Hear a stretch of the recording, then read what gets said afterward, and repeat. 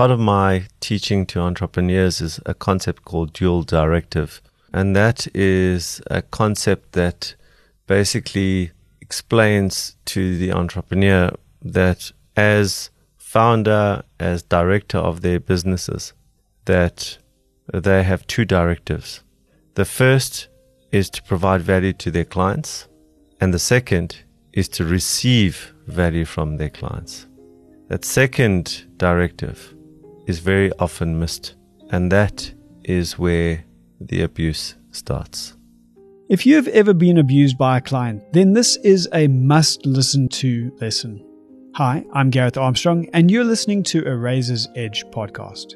In this lesson, we're going to hear Alon telling us stories about how he and RaceCorp have been abused. You'll hear about the wall in reception at the RaceCorp head office that displays businesses that abused them and some that even try to bribe them. And you'll also hear about how to avoid being abused by your clients going forward. This series is all about learning from the lessons of others. More specifically, learning from the successes and failures that Alon Reyes, CEO of RaceCorp, has experienced over the last 20 years. As we now rejoin Alon, it is well worth having a pen handy and a notebook close by to record your thoughts and impressions in. Let's say it as it is. When you're starting up a business and you have a client, the power lies with the client. There's a huge power differential, especially with a large corporate who might give you an opportunity to do a small piece of their work. In your mind, there's this dream that you would get more and more of their work and eventually become a huge supplier to them. But the corporates understand this. And unfortunately, many corporate employees take advantage of this power differential and become abusive in that differential. How do they become abusive? They become abusive by asking you for freebies. They become abusive by paying you incredibly late. They become abusive by asking for discounts at the last moment. They become abusive by including all sorts of requirements at the last minute after you've done the work, such as we need this proof and that proof and the other proof. And this happens far more often than I would like to see. In some corporates, there are incentives in place for that corporate to pay late. So they are effectively using small business to fund the big corporate business. For example, receiving money in 30 days, and they pay their suppliers in 60 or 90 days. That means that the suppliers are funding the corporate business. Now, this is smart, but when you're a small business, funding a large corporate is a concept that is untenable for me. Have you ever had a client that asked for more than was originally agreed to without being willing to pay more? Have they ever used their size and position to coerce you to do things or absorb frustrations that you'd not normally have done with anyone else? Or perhaps it is a smaller client that thinks just because money is being exchanged that they can treat you like they own you. If your answer is yes to any of these symptoms and any of those Alon has shared, then you may just be a victim of abuse. Bringing this back to the dual directive, we've heard Alon share that the first directive is to provide value to our clients, and the second is to receive value from our clients. Holding the idea of abuse in our minds, let's explore the dual directive in more detail. The dual directive says that the first directive is that you provide value to your clients, and the second directive is that you receive value from your clients. You can receive that value in multiple forms. So it's not necessarily money. It is ideally in money, but it also could be in experience, bragging rights or portfolio pieces, entering into new markets. It could be about learning new things. If you can perceive the value in a different way to money, that's fine, as long as it's a means to an end. Let's say, for example, in using a portfolio piece, the fact that, and I'm going to use a random example, you've done work for Coca-Cola, it's a nice big brand, and you can say that we do work for Coca-Cola. And so you can leverage that in order to get other work That is value for you, but you have to determine how much value that is and what it's worth to you. Earlier on in your journey, you will find far more value in doing that, and later those kinds of portfolio pieces will be less valuable because your portfolio will be filled with more and more examples of good work that you've done. I remember more than 15 years ago being given an opportunity to do some entrepreneurial development work in a rural context. Myself and RaiseCorp had never ever done work in that context, and I remember saying to the client, I actually don't know the answer to this, but if there's anyone who's curious enough to work this out, it would be myself and RaiseCorp. We got the work, and we had miscalculated the actual cost of building that solution. But I wasn't upset at all, because the learning curve that we gained from doing the work, the insights into what worked and didn't work in that environment, were incredibly valuable for us to create product in the rural space that we could then sell onto other potential clients. And that's exactly what we did. In my mind, I labeled it as university fees, and that we were being paid for in some slight way, and then made the real profitable opportunity with other clients into the future. So I wasn't bitter at all about the fact that it was badly priced. I took responsibility for that, but I knew upfront that I didn't know. But I was prepared to go down that journey so that I could find out. So, one of the things we seem to need to be determining as early on as possible is where we can and will extract value. As Alon has pointed out, value can be enjoyed in a number of different ways. The important lesson here seems to be to bring it to the surface, to write them down, and possibly even try and find metrics that will help you and I determine the limits of where value ends and abuse starts. I know this is not really nice to say, but being abused by customers is almost a rite of passage for entrepreneurs. I haven't met one entrepreneur that hasn't gone through it. Certainly one that hasn't built a big business that hasn't gone through it. And it doesn't really go away. It just diminishes over time as you work out over time where your boundaries are. And I think that word boundaries is the important word here. You start to develop a sense of your value over time, your relative value to your competitors in the market, and you get to a point where you will not do work at a certain price or under certain conditions. When you walk into RaiseCorp head office in Johannesburg, we have a challenges wall. On that wall are framed logos of companies that have abused us in some way or another. Now, some of these companies have had individuals there that have quite openly said that they will only do work with us if we bribe them. And so we put their names proudly on the wall. And others have taken us through a process of complete abuse, where we have flown up and down to a small, obscure town in the middle of nowhere to do some research, spent days living in a crappy little motel, putting together a proposal, being told that it doesn't have sufficient information, going up and down again until we get what the client wants, and then the client receives this only to be told, no, we've decided to take this in-house. And all the IP, all the work that was done was effectively done on our dime, at our cost, and I find that really, really abusive.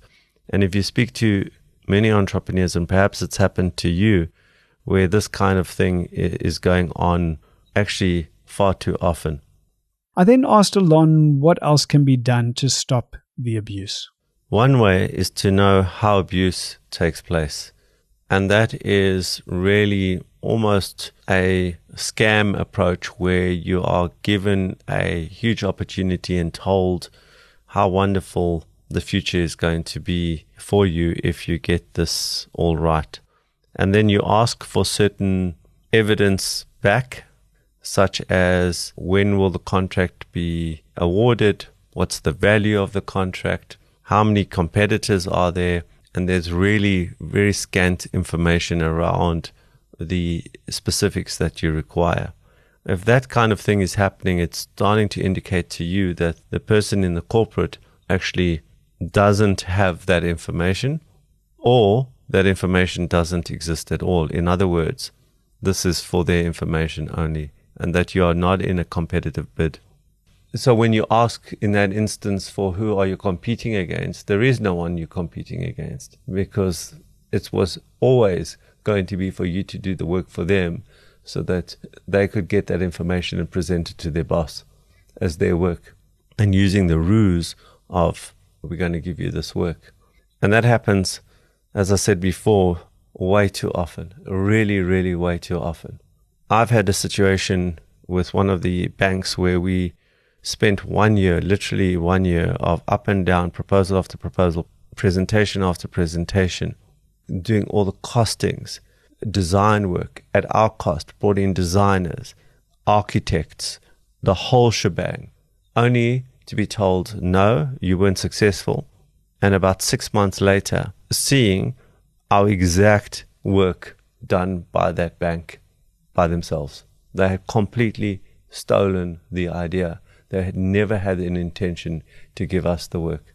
And some financial institutions are notorious for this. Coming back to how you prevent abuse. So this happened with this one bank. Then we get a call from the person who replaced the abuser, the same role as the person who had abused us. That other person had moved on, and now a new person was sitting in that role. So I get a call from this individual, and they say they've seen all the work that we've done and they'd like a meeting. I respond to them and say, if you would like a meeting, it's going to cost you 98,000 Rand. There's silence on the phone, and the individual says, I don't understand what you mean that you're going to charge me 98,000 Rand for a meeting. So I said, listen, you work for a bunch of thieves. You won't be able to help yourself. So if you want a meeting with me, I deem that as consulting, and I'm going to charge for that hour 98,000 Rand. If you want the meeting, that's what you're going to have to pay. The reason I used 98,000 Rand was because I knew that that individual had 100,000 Rand delegation of authority and could make that decision. So I thought nothing of it, and the person then responds to me, send me the invoice. I went running down to my accounting department and said, make me an invoice for 98,000 Rand for consulting. I emailed the individual, and they said, okay, I'd like to set up an appointment for X date. I said, that's fine, but please make sure that you've paid the 98,000 before you arrive, which they did. Okay, so now the individual's sitting in my boardroom. I've got 98,000 Rand. I'm feeling quite smug. And the individual says, look, I don't know what happened beforehand. I'm very, very sorry about that. How would you solve the problem? And I said, well, for 98,000 Rand, I'll speak. And I spoke, and they said, this is amazing stuff. And said, could you put a proposal together? I said, a proposal? That will cost 400,000 Rand. And why did I say 400,000 Rand? Because I knew now that if they were going to spend 400,000 Rand, he could not sign that off. It had to go higher than him. And then if they were going to make the commitment for 400,000 Rand, somebody would have to be serious about this. And so he smiled at me. He said, send me the invoice. So I said, fine. I sent him the invoice. He says, when can I expect the proposal? I said, once you've paid. They paid the 400,000 Rand, and I put together a proposal, and the proposal went nowhere. And I wasn't actually bitter at that point. I actually felt quite good because I basically gained back 500,000 Rand. And so there is a point where your boundaries kick in, no matter what they're promising you. And he did, and he promised, I'm sorry, it won't be like this with me, but it was. And so I'm not saying that will happen with everyone, but there is a point where you become boundaried. When that happens, to me, that's the point of maturity in starting to scale and build your business into the future. And coming back to the 20 lessons, I wish I had become boundaried earlier on in my journey, and I had not been so open to abuse and being prepared to sort of eat it for so long before I woke up. Nearly 500,000 Rand for a meeting and a proposal. Nicely done. And this was possible because Alon was learning those boundaries along with a deeper appreciation and understanding of that first directive, the value he and Race Corp were able to offer. Here's a final word from Alon where he guides us on how to do this ourselves and how to also better approach conversations with our clients from the get-go. So you want to walk into an opportunity with a mixture of I'm boundaried, but I'm open. Flexible, but I'm boundaried. It's not my way or the highway now, but it's not your way or the highway either. We have to find each other and understand each other's value, and that's the dual directive. What's valuable to you, what's valuable to me. Here are my terms and conditions. This is how I like to work. How do you like to work? I like to be paid 30 days. How do you like to pay? 60 days. Why is that? Okay, I can live with that, or I can't live with that. Can we compromise on 45 days? Or you could have a whole set of differences and then say, well, you win this difference and I win that difference. So in each situation, it's about working with a client or potential client in order to find a way to move forward. But when you start to give the signaling that you're boundaried up front, there's a different relationship with you. And so up front, we will ask, so what are your terms?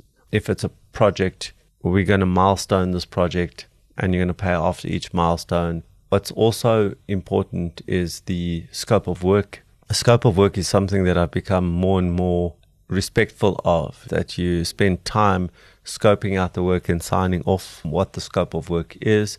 And that becomes an incredibly important document in the future when the client turns around and says, you didn't give me what I want. And so this is what we both agreed and we're working to that. And so those are the kinds of tools that you can put in place in order to boundary yourself in a professional way. What upsets me is that many entrepreneurs actually enter into abusive relationships knowingly. We all hear the chorus of the government takes so long to pay and it's killing small business. So many small businesses enter into contracts with government knowing that, and then a few months later just join the chorus of saying, oh, government doesn't pay us on time. You can't go into an abusive relationship or knowing the terms that you're entering and then complain about it later. If you're going to go into that relationship and know that you're going to be paid 90 or 120 days, then make sure you've got sufficient funding and margin to deal with that level of abuse or that engagement criteria. And don't complain about it. So I think there's also a sense of responsibility that we need to take in who we get into business with and who we do business for and on what terms. So lesson 6 for me is very important, that you understand your dual directive. You have to provide value to your client, but equally important is that your client needs to add value to you. What's certain is that incorporating the dual directive into how we operate is a process. It comes with experience, it comes with maturity, and it comes once we've made the decision to actively seek out both the opportunity to give value and to receive it. Speaking of giving value, head over to racecorp.com where you'll find similar resources to this one and also the opportunity to sign up for notifications to stay updated on new releases. In addition to this, follow Race Corp on your favorite social media platforms where you'll find additional updates about this podcast series and others we are producing. My name is Gareth Armstrong, and I'll see you in the next lesson.